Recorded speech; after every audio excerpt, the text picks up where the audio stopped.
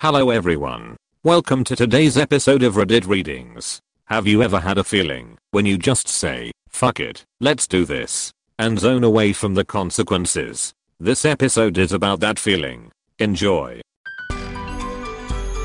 Reddit Readings, episode 46. Now streaming only on Disney Plus. My name is Taylor. Welcome to the Eras Tour. Experience Taylor Swift's record-breaking Eras Tour. Does anyone here know the lyrics? Prove it! Taylor Swift The Eras Tour, Taylor's version, with 4 additional acoustic songs. Now streaming only on Disney Plus. With Lucky Land Slots, you can get lucky just about anywhere. Dearly beloved, we are gathered here today to... Has anyone seen the bride and groom? Sorry, we're here. We were getting lucky in the limo and we lost track of time. No, Lucky Land Casino, with cash prizes that add up quicker than a guest registry. In that case, I pronounce you lucky. Play for free at LuckyLandSlots.com. Daily bonuses are waiting. No purchase necessary. Void where prohibited by law. 18+. Terms and conditions apply. See website for details. What was your biggest fuck it, I'm doing this moment? I was a flight nurse at a company who liked firing people. We were transporting a patient from a car accident who became pulseless. Per policy, we were meant to go to the closest hospital. Our closest hospital was 9 minutes away. However, this hospital was tiny and couldn't care for our patient. 13 minutes away was a trauma hospital. Our patient was dead and, statistically speaking, was going to stay that way, but his only hope was the trauma hospital. I told the pilot to go the trauma hospital, knowing full well this would be reviewed and I would be fired for violating policy. Fortunately, the trauma hospital did a fabulous job and he survived. I was reviewed but not fired. Further details. The policy is closest appropriate facility when the patient had a pulse, that is trauma, neurosurg, burns, pets, etc. But when you lost the pulse, the belief was any ED is better than a medic and a nurse in the back of the helicopter. I tend to agree with the philosophy behind the policy. Doing 2-man CPR in the back of helicopter is very difficult and tiring, and we didn't have blood, lab work, etc. I also imagine most areas don't have two vastly different levels of care with just a few minutes difference. The belief is land, go to the ED, have more manpower and more tools. If you get ROSC, get back in the helicopter and keep going. The patient would likely have 2 bills, but that is another story. Our belief was the patient was hypothalamic and needed a cortis and a mass transfusion. Getting emergency release of blood at small hospitals never happens quickly, so the argument would have been we made our decision on time to blood versus time to hospital. We probably would have still been fired, but it was our best chance. Bought a sailboat. Quit a decent paying job that I hated.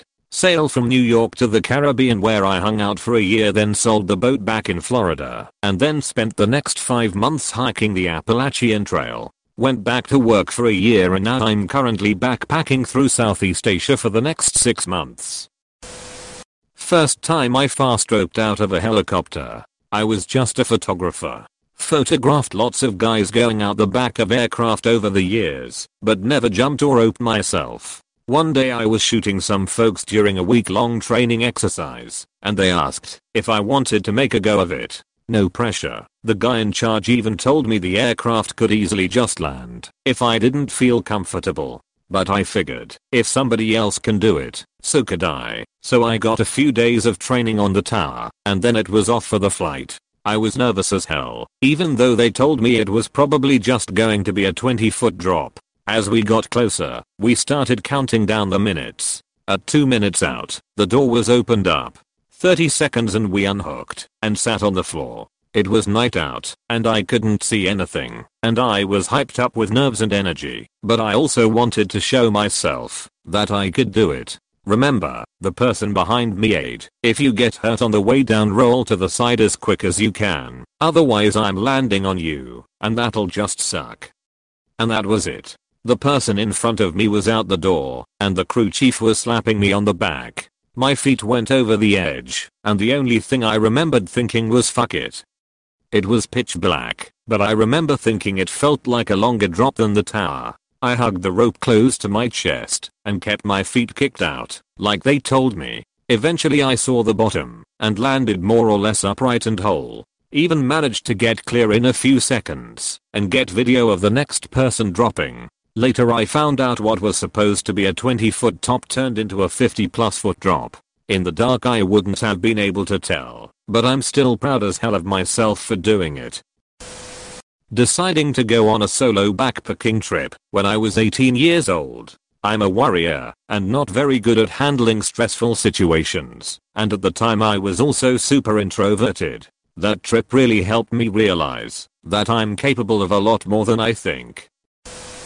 In the spring of 2017 I was contacted on OkCupid by an Australian woman in her mid-20s while she was in Argentina. She said she liked my profile and that she would be in Texas in 2 weeks and wanted to hang out. I agreed, and then 2 weeks later she stood me up. She messaged me that night and apologized and asked if we could try again. I reluctantly agreed. When we got together we hit it off super well. We talked a lot about her travels. She'd been backpacking around South America for 3 months. She told me about how she hadn't really planned the next part of her trip. She just needed to be in San Francisco in 2 weeks to fly home. She wanted to do a road trip from Texas to California, but didn't realize how expensive it would be, and also didn't know if she'd even be allowed, since she didn't have a US license. Earlier that month I had been talking to a friend in San Francisco that wanted me to come visit. I had been saving for a vacation. I own a truck and a mid/small size travel trailer. Campgrounds are cheaper than hotels, and I was already thinking about making that exact road trip, which I had already done once before 4 years prior. When I told her all of that, she was interested but very skeptical. She told me she only half believed me. I was skeptical too. A few days on the road with someone can turn into a nightmare if you can't connect and have fun together. For all either of us knew, the other was totally crazy. So our second date I brought a couple maps and a plan. This was apparently sexy and impressive. This seemed to reassure her, and we discussed our hypothetical road trip. We planned on where we would camp and sightsee, and we decided to do it in 5 days, a pretty leisurely pace. After working out the logistics we were both feeling better about the idea, but still unsure. I stored my travel trailer on a ranch in the hill country, about a 2-hour drive from where I live, so I suggested that we drive out there, stay a night, and drive back as a trial run. If all goes well then we would leave a day later and split the travel expenses. The trial run was brilliant, and we were becoming pretty smitten with each other, so we said, fuck it, let's travel across the country with someone I just met. The 5-day trip turned into 8 days. We had so much fun we didn't want to say goodbye. After she flew home we kept in touch almost daily for nearly a year. We still chat on occasion to check in with each other, and I have plans on getting an Australian road trip out of her one day. Asking my now wife if I could call her back the next night after she called looking for a roommate who had moved out. We had talked for a couple of hours that night. She said yes. I called her back the next night. We've been together now 17 years and got married 2 months ago. A few years ago, I was asked by a rather open-minded friend if I could assist her in planning her dream birthday party. I should specify at this juncture that her dream birthday party was essentially an orgy. Being the kind, organized friend that I am, I told her that I'd be happy to help her out, and I so spent the better part of 2 weeks organizing and planning an orgy, which, if you've never planned an orgy, can get complicated in less than traditional ways. The big day arrived, and there I was, clipboard in hand and a fishbowl of condoms in my lap, and the party started. I was raised very conservatively, and my comfort level with sex was, at the time, less than stellar, and I was terrified, not only of what I was about to witness, but also because I didn't want to let my friend down. What if I'd planned a shitty orgy? That's a kind of shame you can't walk away from. It is also important to note that my friend was very specific about her entrance, and at the stroke of 8:30 p.m., she gloriously descended the stairs in a feathered Hollywood movie star robe and then dropped it, revealing her full back Tyrannosaurus Rex tattoo, and I had my very definitive of, well, my friend is naked on the stairs. There are 15 dudes and ladies waiting to bang her. And this might be one of the weirdest nights of my entire life, but fuck it. Here I am, and I'm doing it moment. At some point, I looked around over a sea of pasty white middle-aged weirdos and realized that maybe being a well-rounded adult is deciding that you want to have an orgy for your birthday, and there's nothing really wrong with that, as long as everyone consents. It was, weirdly, one of the most wholesome and affirming nights of my entire life.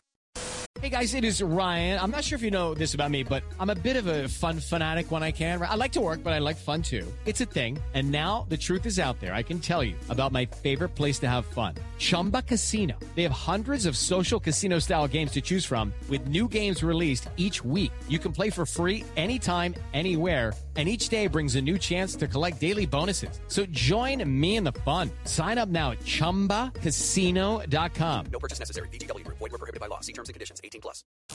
Proposed to my wife. Was showering and started thinking about how much I love her. Decided, fuck it, I'm marrying this. Got dressed AMD, drove directly to her place to propose. No ring, no fancy speech or atmosphere planned. Thank God she said yes, and 6 years later we are happily married with 2 kids. Early this year, I had built a life with someone for over 4 years. We had a place together, lots of mixed belongings / accounts, etc. Long history together, and we were engaged, but he treated me like crap. I was always second. So, I got really depressed and confided often to a guy I met at work. He was really sweet, and we had a lot in common. He eventually told me he would back off of being friends because he really wanted to be together and didn't want to feel worse with the situation I was already in. This guy was everything I wanted the current to be, and I really admired his honesty and everything. Fuck it. I'm doing it. I'm gonna be happier. Be with this guy. It has been the happiest year of my life. It's so nice to be with someone thoughtful and respectful to you, and I love him more than I knew I could. Trust the gut feeling. Just fucking do it. Called my wife and told her I had a drinking problem. Hard motherfucking phone call to make, I tell you what. Of course she already knew, most did, but getting it out there verbally was hard. Real hard. I'd also like to thank Topo Chico Bubbly Water for satisfying my need to drink cold bubbly drinks and need to be holding a beverage urges. Sober and hydrated, 1.5 years. Adopting a cat. She's my bestest buddy now. Years ago I was applying to a bunch of copywriting jobs and feeling frustrated because I wasn't hearing back from any of the places I was applying. It was especially frustrating because I was putting in all this time on cover letters and I felt like nobody was even reading them. So I said, fuck it, I'm gonna write one that is more me. I thought it was a dumb idea and never imagined that it would work, but somehow it did. I applied with this cover letter and the subject line, copywriter, will work for beer, to a job that I was underqualified for. It managed to catch the eye of the headhunter for the ad agency and was enough to get me an interview. Shortly after that I was hired and ended up working there for a few years. However, this probably wouldn't work everywhere, but it fit the culture of the agency. Plus the job listing said that I would be working for beer brands as clients and that free beer was a perk of the job. Was going through some domestic violence BS and wasn't allowed to leave the home for months at a time. They tried to choke me to death, yelled at me a lot, etc. I can't remember all of it. My grandmother had died, and I'm pretty sure it was the intent to kill me and get my part of the inheritance. The inheritance money finally came in after about 6 months of this treatment, and while the other person took his half and went on vacation, I took my half and bought a Greyhound ticket and got out of there. Best decision I ever made. Sitting in a terrible apartment, listening to the upstairs neighbor play fetch with his dog in the house, after waking me up at 4:30 a.m. I'd been searching for a new apartment, but all I could see was my next bad rental. And so I ended up browsing Zillow and stumbled upon a townhouse in one of my favorite neighborhoods, in my price range, with all the features I wanted. Stared at it for a week, then said fuck it, I was going to end up buying a house in a few years, might as well just do it now. Things got kind of chaotic for a few months getting funds sorted, and inspections and packing and moving, but I moved in over a year ago and absolutely love the house.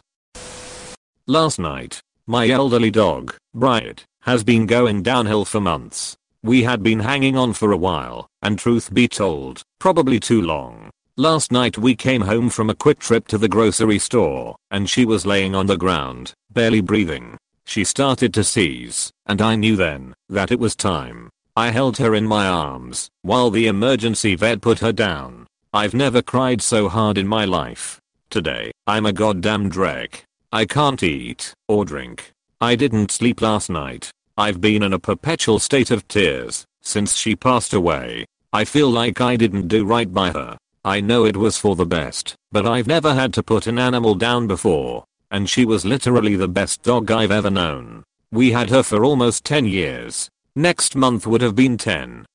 We got her as an adult from a shelter. They waived her fee because she was going to be put down if no one adopted her.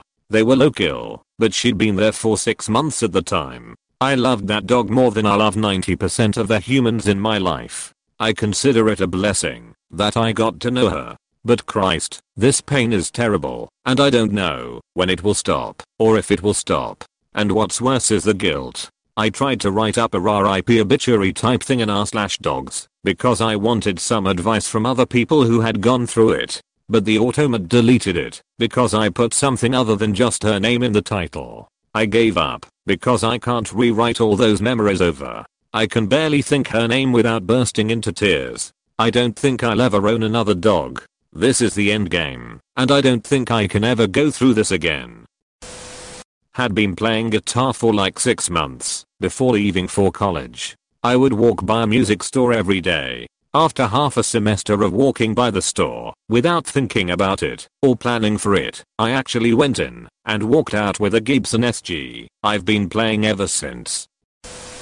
Wasn't sure if a girlie's been chasing for months was giving me signals. She needed to do something in my city and wanted to stay the night. I said sure, but didn't have more than one bed, so to avoid being creepy I offered to sleep on the couch. She hesitated. I offered to both stay in the bed, and she nodded. Cue 2 hours of lying nervously on my side trying not to come off as a predator, while trying to make small talk. Eventually I realized we had been cuddling for like an hour, and had progressively been getting friendlier and touchier, and at this point I'm just trying to weigh the possibilities she's just unreasonably friendly versus actually into me, and doing this, while trying to be a conversation partner is slowly melting my dumb brain. I figure, I've been single long enough. I lifted her chin and kissed her, giving her plenty of time to recoil, and pull away or stop me. She didn't. We've only been together for a bit over 6 months, but she makes me happy. My goal is just to make her happy for now. A few days ago I had the opportunity to get LASIK. I just had to call out of work. This upset my boss but fuck it. 4 days later, and I'm already 20. I'm laying on a hospital gurney. My wife was sitting next to me. I'm in the ER of the hospital, where I was listed for a heart transplant, but I'm there because my bowels were obstructed. I'm wearing my artificial heart batteries and computer strapped to my side, my spare batteries and spare computer controller in the black bag in my wife's lap. I'm very calm, because I know what's wrong with me. I'll be admitted for a couple days, put on a liquid diet and my intestines will get back to normal. However, being on an artificial heart requires that I go into the hospital for everything. Suddenly my main cardiologist pops his head into my ER room. "We have a donor," he says. I'm shocked, but elated. What are the chances that I'm there when the call comes in? Then he tells me it's a high-risk donor. He died of a heroin overdose. No needles, he says. My wife looks at me, I think for a minute. My doctor says that he can't push me in any direction, but I have to decide really quickly. The hospital knows nothing else about this guy's life, except that he is 25 years old and died of a heroin overdose. Nothing more. I said fuck it, I'm doing this.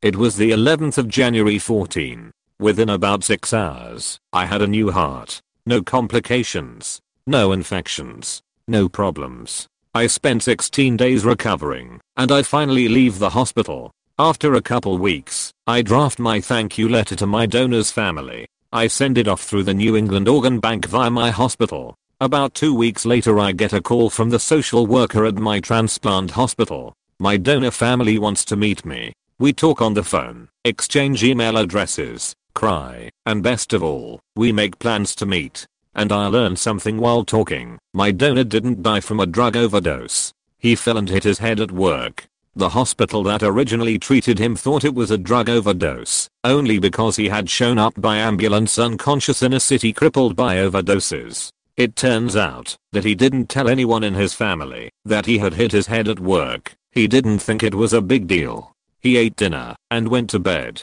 In the morning, his grandparents couldn't wake him because he was in a coma from a brain bleed. That hospital screwed up in a major way and reported his death as an overdose to the organ bank. The paperwork later corrected, but long after my transplant. I'm 5 years out now and doing great. I get together with my donor's family all the time. We hang out, do birthdays and holidays. We even get together just to talk about my donor. They are wonderful. Skydiving. The plane they take you up in is such a piece of shit. I actually felt safer jumping out of it than landing in it. The way the door shutters as you get to jump altitude didn't help. I wanted out. Thank you for listening to Reddit Readings. If you enjoyed this episode, consider subscribing and leaving a rating. Hello, it is Ryan, and I was on a flight the other day playing one of my favorite social spin slot games on ChumbaCasino.com. I looked over at the person sitting next to me, and you know what they were doing? They were also playing Chumba Casino. Coincidence? I think not. Everybody's loving having fun with it. Chumba Casino is home to hundreds of casino-style games that you can play for free anytime, anywhere, even at 30,000 feet. So sign up now at ChumbaCasino.com to claim your free welcome bonus. That's ChumbaCasino.com and live the Chumba life. No purchase necessary. VGW. Void where prohibited by law. See terms and conditions. 18+. Do you enjoy science, spooky stories, and all things paranormal? We do too. While we would love for most paranormal stories to be true, we are here to tell you that they probably aren't. But that doesn't make them any less fun to speculate about. We are the Spooky Science Sisters podcast. In this podcast, we bring you bi-weekly discussions on possible scientific explanations behind the supernatural. Backed up by research articles and other credible sources, we do deep dives into things like archaeology and physics and share in-depth discussions with topic experts. Visit us at SpookyScienceSisters.com to listen to a couple of skeptics debunk some of your favorite alien encounters, cryptid sightings, and ghost stories with science, sass, and a significant amount of laughter. Thank you, and stay spooky.